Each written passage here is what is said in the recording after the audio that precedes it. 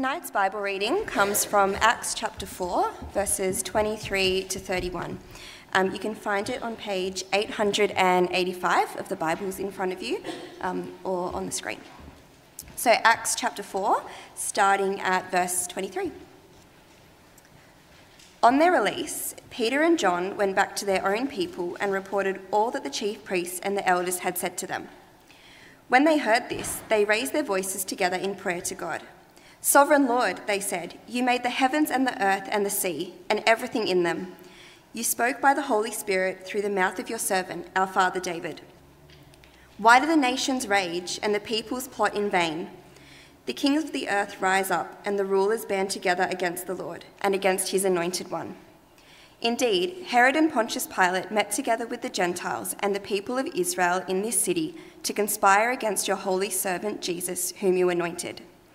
They did what your power and will had decided beforehand should happen. Now, Lord, consider their threats and enable your servants to speak your word with great boldness. Stretch out your hand to heal and perform signs and wonders through the name of your holy servant Jesus. After they prayed, the place where they were meeting was shaken, and they were all filled with the Holy Spirit and spoke the word of God boldly. Friends, we are looking at a topical sermon tonight, and we'll come back to that passage at the end. But let me pray that God will speak to us. We're thinking about prayer and the role of prayer, and most important, that we ask God to speak to us tonight. Lord God, we thank you that you are a God who listens, a God who cares, a God who is sovereign and in control, a God who is creator, a God who knows all things, a God who is loving and gracious and compassionate, a God who brings us forgiveness through the death of Christ in our place on the cross. We thank you for your Son's resurrection and the guarantee of forgiveness and life eternal. We ask God, as we consider the importance of speaking to you, touching heaven and therefore changing earth, that we would be given a new passion, a new direction, a new desire to build intimacy with you through prayer. We pray in Jesus' name, amen. Friends, Charles Haddon Spurgeon was a leading Christian preacher in the 1800s. We're going back a few years. It looks like he's from the 1800s, doesn't he? And he said this about prayer. He said, "The condition of the church may be very accurately gauged by its prayer meetings. The prayer meeting is a graceometer, and from it we may judge of the amount of divine working among a people." How do you measure whether God is at work? If God be near a church, it must pray. And if he be not there, one of the first tokens of his absence will be a slothfulness. He just said slothfulness, I added laziness so you would understand it. A laziness in prayer. Now, these days we don't run major big prayer meetings like they did in that period of time. They went to church and they had big prayer meetings and they measured their success by how many people were at the prayer meeting. But the same principle holds, doesn't it? How much do you pray? How passionate are you about prayer? How much prayer takes place before your youth ministry team plans its activities? How much prayer takes place in your home Bible study group each week? How much prayer happens in your family time together? The amount of prayer impacts what happens. I want to suggest to you that many churches just grow because of good business skills. In one sense, we could build hundreds of people, I said over 600 people here on a Sunday, without God being involved at all. There are people who do that all over the place. They just have good management skills, good interaction, good welcomers, great kids programs. And people think, well, I want to be part of that as much as I want to go to Westfield to buy my new dress or my new pair of shorts or my new sports shoes. There's temptation to think, well, we built this great thing. Surely God is here. Not so. Not right. The evidence is in the transforming work of God in the lives of his people. Do they love God? Do they serve God? Do they love spending time in prayer with God? Where is the evidence that God is present? Jim Cymbala was the pastor of a very small church in Brooklyn, New York. It's now known as the Brooklyn Tabernacle Choir, and for many years it's had thousands of people gather there and many conversions. But it was a small church. The pastor was sent there. There were drug addicts, there were gangs everywhere, and he had to think again, what am I doing in Brooklyn? How do I dare take my children into a crazy place like this? He said, I was so tired, I had no reserves left. I had an enforced holiday due to ill health. But I sensed God speaking to me about the church. This is what God said to him. If you and your wife will lead my people to pray and call upon my name, you will never lack for something fresh to preach. I will supply all the money that's needed both for your church and your family, and you'll never have a building large enough to contain the crowds I will send in response. He said his word to me was grounded in countless promises repeated in the scriptures. It was the very thing that produced every revival of the Holy Spirit throughout history. It was what I already knew, but God was drawing me out, pulling me toward an actual experience of himself and his power. He was telling me that my hunger for him and his transforming power would be satisfied as I led my tiny congregation to call out to him in prayer. And in that instance, it doesn't always work like this, God has done a marvelous work. Prostitutes, drug addicts, changed by the gospel, gang members, transformed by Jesus. He wrote this book, Fresh Wind, Fresh Fire. If you want to get encouraged in your prayer life sometime, buy that and read that. It tells the story of how they went from a tiny church and gathered to pray, believing that God could make a difference. Well, let's take Billy Graham, for example, the late Billy Graham, well-renowned evangelist, travelled around the world, and people would say, well, what a great preacher you are. God has saved so many people through your preaching. And so the answer is not my crusades and my preaching. It's what happens behind the scenes. Because before a crusade happened, and I went to one in 1979, and some of those guys weren't alive over there, right? And he preached the gospel, but before that, you know what happened? Churches would gather, churches would pray, churches would plan, churches would pray for their non-Christian friends, their mothers, their fathers, and then they would invite them to hear Billy Graham preach. And Billy Graham would say, the effectiveness of the mission is not my preaching, it's the work of God's people in praying and loving and serving those around them. On holidays a few years ago, I was visiting a church in Marrickville on a Sunday morning. Having been to that church, I had a walk in the city. On my holidays, by the way, I try to get the church services in the morning and in the evening. Some people think I'm nuts. Some people think I'm ultra-spiritual. But I'll try to go to both so I can learn from God's word and see how other people are serving Christ. But I was tired in the afternoon, I was restless, and I was talking to God in prayer. I said, God, I don't know, where should I go tonight? Should I go to church? And God said, just go home. You're so tired, you're so lazy and slothful, in one sense, just go home. So I went home. Then I went to start my car up at home. It was an Astra. Wouldn't start. So I called up the NRMA, of course I did. And then a guy turned up, a Greek NRMA road service guy. I told him I was Greek. One Greek to another, you talk about everything. Then he said, what do you do for work? I said, I'm the pastor of the Baptist church down the street. And then he started his questions about Jesus and God and the world and eternity. For 30 minutes, he'd already got my car started, but he didn't take up the next job. For 30 minutes, he's asked me questions, and he apologized. He said, I'm sorry to ask so many questions, but since you're a priest and knowledgeable about these things, I thought I'd ask you. And then I realized that when you pray and you wrestle with God in prayer, God gives you opportunities, wherever it be, at a church, and with an NRMA guy at the shopping center, as you wrestle with God and call out to God, God, I want to be used by you. God, what should I do? God opens up doors for the ministry. Friends, we will not change this earth until we touch heaven. Profound changes will come when we're calling upon God to act, because you cannot save anyone, I cannot save anyone, but God can, and God can make a difference. And friends, God has given us prayer because Jesus has given us a mission, the first point. And we're going to cover a lot of this over the next 8 weeks or so in our Go series, but let me give you a taste tonight. Then Jesus came to them and said, all authority in heaven and on earth has been given to me, therefore go. That's our launch series theme this year. Go and make disciples of all nations, baptizing them in the name of the Father, the Son, and the Holy Spirit, and teaching them to obey everything I've commanded you, and surely I am with you always to the very end of the age. He tells them to go, make disciples. But friends, you cannot go without prayer. Why can't you go without prayer? Because Paul says in Ephesians chapter 6, listen to this, our struggle is not against flesh and blood, but against the rulers, against the authorities, against the powers of this dark world, and against the spiritual forces of evil in the heavenly realms.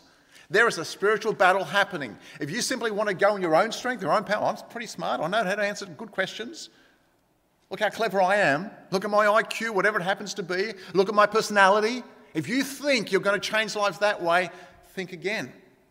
He goes on to say, take the helmet of salvation, and then he says, take the sword of the Spirit, which is the word of God. As you go, take the sword of the Spirit and pray in the Spirit on all occasions with all kinds of prayers and requests. With this in mind, be alert and always keep on praying for all the saints. It says, as you go, take the word, pray. When you go to take Jesus to people, pray. Don't just take the word, pray as you take that word. Because the problem with non-Christians, when they're outside of Christ, is this, 2 Corinthians chapter 4, verse 4. The God of this age has blinded the minds of unbelievers so that they cannot see the light of the gospel of the glory of Christ, who is the image of God. And many times I've shared the gospel with people like, oh yeah, whatever, that's good for you, works for you. And sometimes their eyes glaze over, they ask you a question, you start to answer it, and then they turn off. Ever had that experience? Friends at school said, no one cares. University, we don't care. But then God does something. It is God who opens up people's hearts to respond to the message. We see this in Acts chapter 16. On a Sabbath day, we, Paul and his friends, went outside the city gate to the river, where we expected to find a place of prayer. We sat down and began to speak to the women who had gathered there. There was no synagogue in town, so that they would gather by the river to pray. One of those listening was a woman named Lydia, a dealer in purple cloth, which means she was extremely wealthy, a businesswoman, from the city of Thyatira, who was a worshipper of God. She knew about Israel's God. She knew about the Old Testament, but she didn't know Jesus. The Lord opened her heart to respond to Paul's message. Listen to that. Touching heaven, changing earth. The Lord opened her heart to respond to Paul's message. Last Wednesday, I had the privilege of doing a funeral from a woman who used to come to our church, Gabrielle McKellar. Now, Gabrielle was 84 when she passed away. She started attending this church about 25 years ago. The reason why she started coming to this church is that her daughter, Caroline, started coming to this church. Gabrielle was from a strong, strict Catholic background. And if you know, you may not know, but in the old days, Catholics and Protestants didn't mix that much. They kept arguing all the time. And a bit like the Greek Orthodox family where I come from, Protestant Baptists were like strange people. And her daughter, though, was sent as an exchange student at 18 or 19, whatever it was, to America. But a Catholic girl from Picnic Point landed in a Protestant church in America, heard the gospel of God's grace, salvation by faith, not through works, got saved and came home. And Caroline started coming here and got married to Kirk here. So Gabriel decided to visit our church to check us out. Right? What do these people teach at this church? Are they a cult? Or what type of things are they? Because only the Catholic Church is the truth, right? She would sit up the back listening into the sermons, week after week, month after month. And slowly God was opening up her heart. At the beginning, she didn't give much away. In fact, she didn't even tell her daughter when she started doing Bible studies with other people. Doing it quietly. And I remember after a while she started to get it. That God's grace in Jesus means we can be saved by his free gift, not our good works, not our religious obedience. And I'd stand at the door and shake her hand, and Sunday mornings she'd come through with a smile on her face. It's grace, isn't it? The difference. What's the difference? It is grace. It's amazing grace. Our salvation is based on the work of Jesus, not our work, not our achievements. A couple of weeks later, I'd see her again. It's grace, isn't it? Yes, it is, I say. It's amazing grace. And slowly she got saved. And you see, she knew there was something missing in her life. What was happening at that point? As Caroline was praying, as I was praying, as many other people in this church were praying, God opened up her heart to receive that gospel. And just over here we have a baptistry. It was in August 1999. I baptised her. She was so keen to be baptised, she had back problems all her life. And I'm going to let him in on a secret, Caroline. Because to get her under the water, I couldn't bring her back up. So she was so keen on getting baptised, she organised a little stool. So when I pushed her down, she didn't go right down. She lay on the stool beautifully, immersed, back out.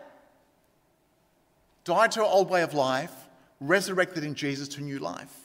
She died trusting in the finished work of Jesus, confident. Because God showed his grace to her. Because people were praying, touching heaven, changing earth. And we must call on God to extend his kingdom in the world this year, friends. Keep calling upon God. This is then how you should pray, said Jesus. Our Father in heaven, he's in heaven. That means he's in control. He's in charge of everything. Hallowed be your name. May your name be glorified, honoured, worshipped. Your kingdom come, your righteous rule. Come and rule in the lives of men and women. Come and be king in their lives.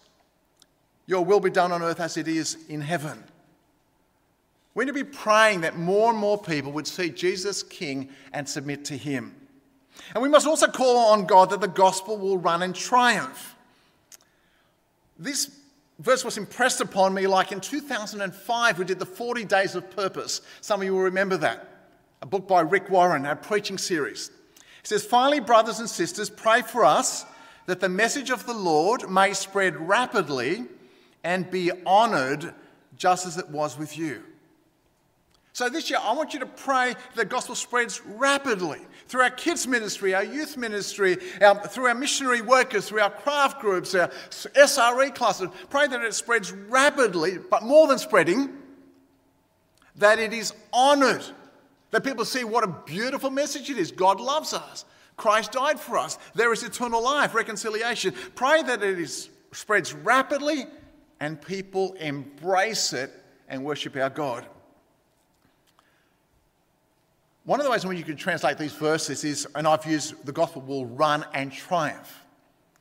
The image here in the Bible is this. Imagine a running track. Imagine the first century and the athletes are there, they're running around the track. They're running and they're triumphing. What happens when they're triumphing? The crowd stands, the crowd applauds, go, go, go, you're a champion. I still remember Kathy Freeman at the 2000 Olympics. Again, I'm going to look over here because you guys weren't even born. You may have seen it on television, right? In her full bodysuit, running to the finish line. She's running. And she triumphs. And the crowd stands and applauds and cheers. That's what we've been waiting for. That race, that moment, that glory. You know what Paul says? Will you pray that the gospel will run so beautifully in how we speak it, how we live it, that people will see it and think, wow, what a beautiful, glorious gospel it is. I want that for myself. And repent and believe. And let us call on God to save unbelievers. Paul says, brothers, my heart's desire and prayer to God for the Israelites is that they may be saved. As Paul preaches the gospel on his missionary journeys, some Jews get converted, many Gentiles get converted. But he says, my heart is that my own people, the ones through whom the Messiah, Jesus, had come, my own people would see that he is the Messiah. I wonder who your people are. Who are the people you're passionate about? Your family, your youth group kids, your neighbours, your school friends. God, my heart's desire, God, is my mates in year 10 would come to know Jesus. Stop mucking around with drugs. Stop mucking around with something else, alcohol. Stop sleeping around. God, that would come to meet Jesus and find that he brings ultimate satisfaction, that I don't need to do that any longer. Who are your people? Maybe a subculture, maybe Greek people or Egyptian people, Indonesians or Chinese, depending on your background. As someone from a Greek background who's converted in Australia, we'd be praying that more Greek people come to know Jesus. They see his glory. And John Piper writes in his book, Let the Nations Be Glad, it's a book on mission, he said, God has given us prayer because Jesus has given us a mission. We are on this earth to press back, he says, the forces of darkness, and we're given access to headquarters by prayer to advance this cause. We're on a mission. And then he says, we simply must seek for ourselves and for our people a wartime mentality. Otherwise, the biblical teaching about the urgency of prayer, the vigilance of prayer, the watching in prayer, the perseverance in prayer, and the danger of abandoning prayer will make no sense and find no resonance in our hearts. Until we feel the desperation of a bombing raid or the thrill of a new strategic offensive for the gospel, we will not pray in the Spirit of Jesus. Take the word praying, but then also be empowered by the Holy Spirit. Friends, when Jesus was about to go back to heaven, he said to his disciples, go and hang out in Jerusalem, wait. I'm going to send you some power. Don't go in on the mission yet, just wait. Then he says in Acts chapter 1, you will receive power when the Holy Spirit comes on you, and you will be my witnesses in Jerusalem, the city, in all Judea and Samaria, the surrounding areas, and to the ends of the earth. They could not do it in their own strength. So the disciples then, what did they do after the ascension? They returned to Jerusalem, began an extended prayer meeting. They're gathering, they're praying. It says they all joined constantly in prayer, along with the women and Mary, the mother of Jesus, and with his brothers. They gather, they eat, they worship, they pray. And the Spirit came upon the disciples in Acts chapter 2. Peter preaches a gospel message, you know that. And the people were cut to the heart. They realized they killed the Messiah. What do we do now? They say. Their lives are going to be changed. Catherine Booth was the mother of the Salvation Army. And she was preaching once at the City Temple in London. And she said this, the greatest want in this day is truth that cuts. Convincing truth. Truth that convicts and convinces the sinner and pulls off the bandages from his eyes or her eyes. The bandage that the enemy has put on there, given us darkness, they cut to the heart and they're removed and they see the truth of the gospel.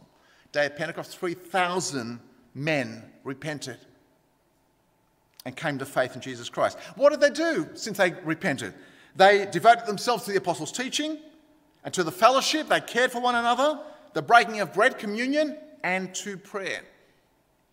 So will you pray for Spirit-filled preaching in 2024, where people are cut to the heart and transformed by the Spirit of the living God? When you start driving to church on a Sunday night, if you come to Sunday nights, and say, Lord Jesus, pray for Matt, pray for Ange, they need your help, Jesus. They're going to try and to speak the word of truth, and we want to be cut to the heart. We want new people to be cut to the heart. We want non-Christians to come in and meet Jesus. Will you pray? Help them, Jesus, right? If you want prayer for me, pray it. Help him, Jesus, right? On the way in, if you can't remember anything else, Lord, Jesus, speak through him today. Empower him, Jesus.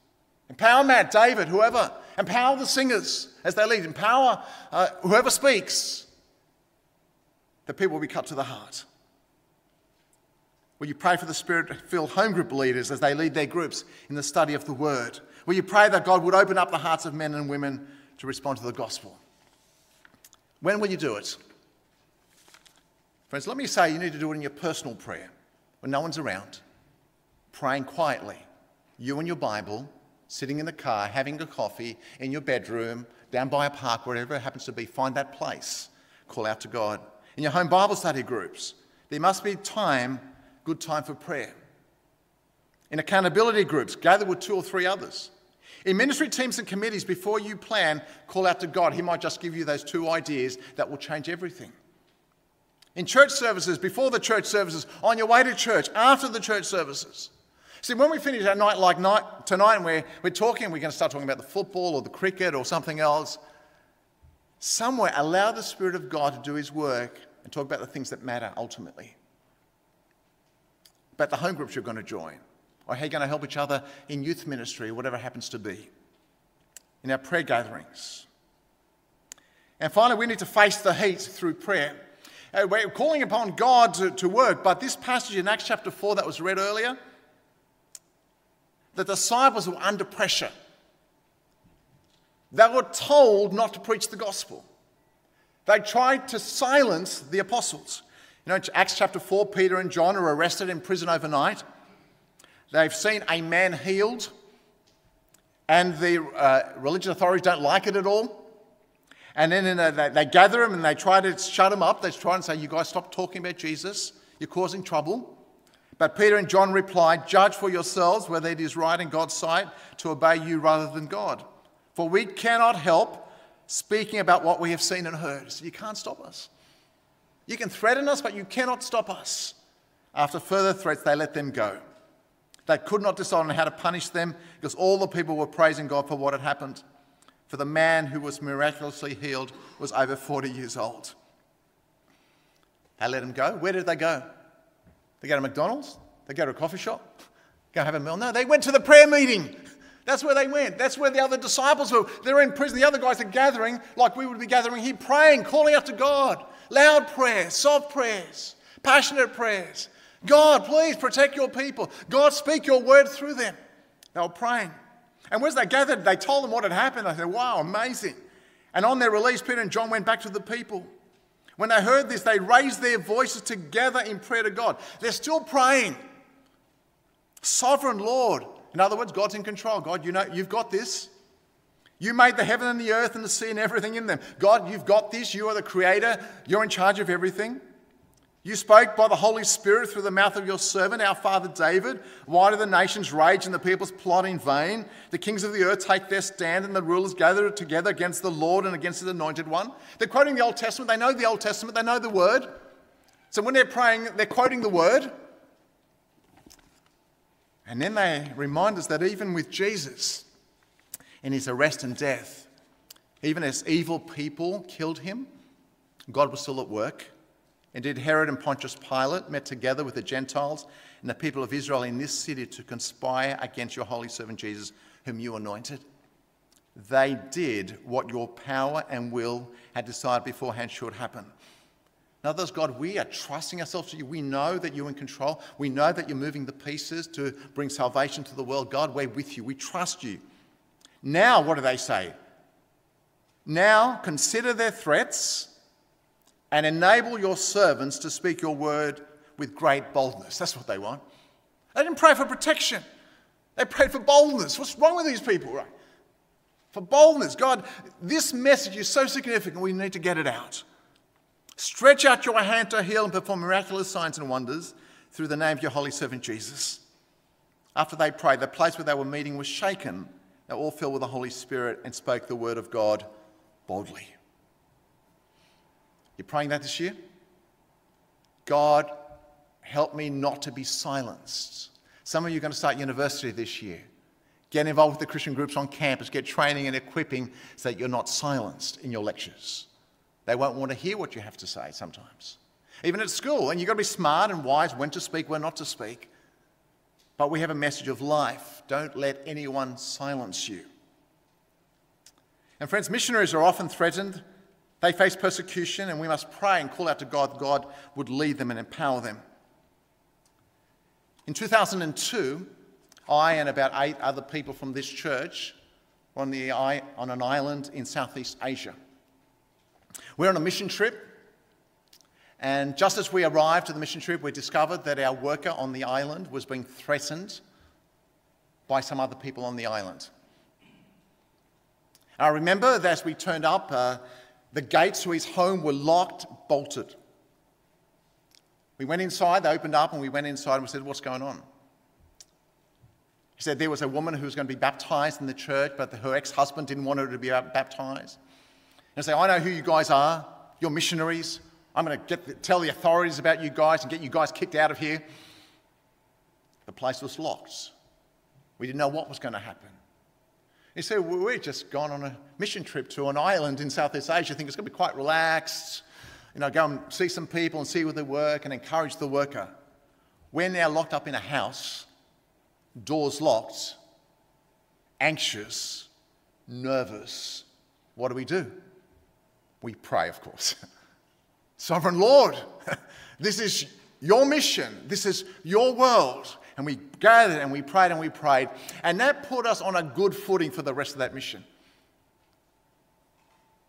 And I still remember At the end of that mission, or almost near the end of that mission, I was preaching at an Indonesian-speaking church with a translator. And the guy who didn't want his wife to be baptised, he turned up on his motorcycle. He had his helmet on. I'm preaching. There he is, standing at the back, watching carefully. And I'm watching the pastor's wife. She went out. The pastor was away. His wife went out and talked to him and got him away and got him to calm down. Preaching not knowing what they're going to throw at you. Prayer makes all that difference. The next week, terrorists bombed the city. By the grace of God, our workers were not there. We'd stayed outside. They were planning to be in that city that night when the bomb went off and killed a couple of hundred people. Or it's a couple of hundred Australians, maybe, forgetting the numbers. Bodies everywhere.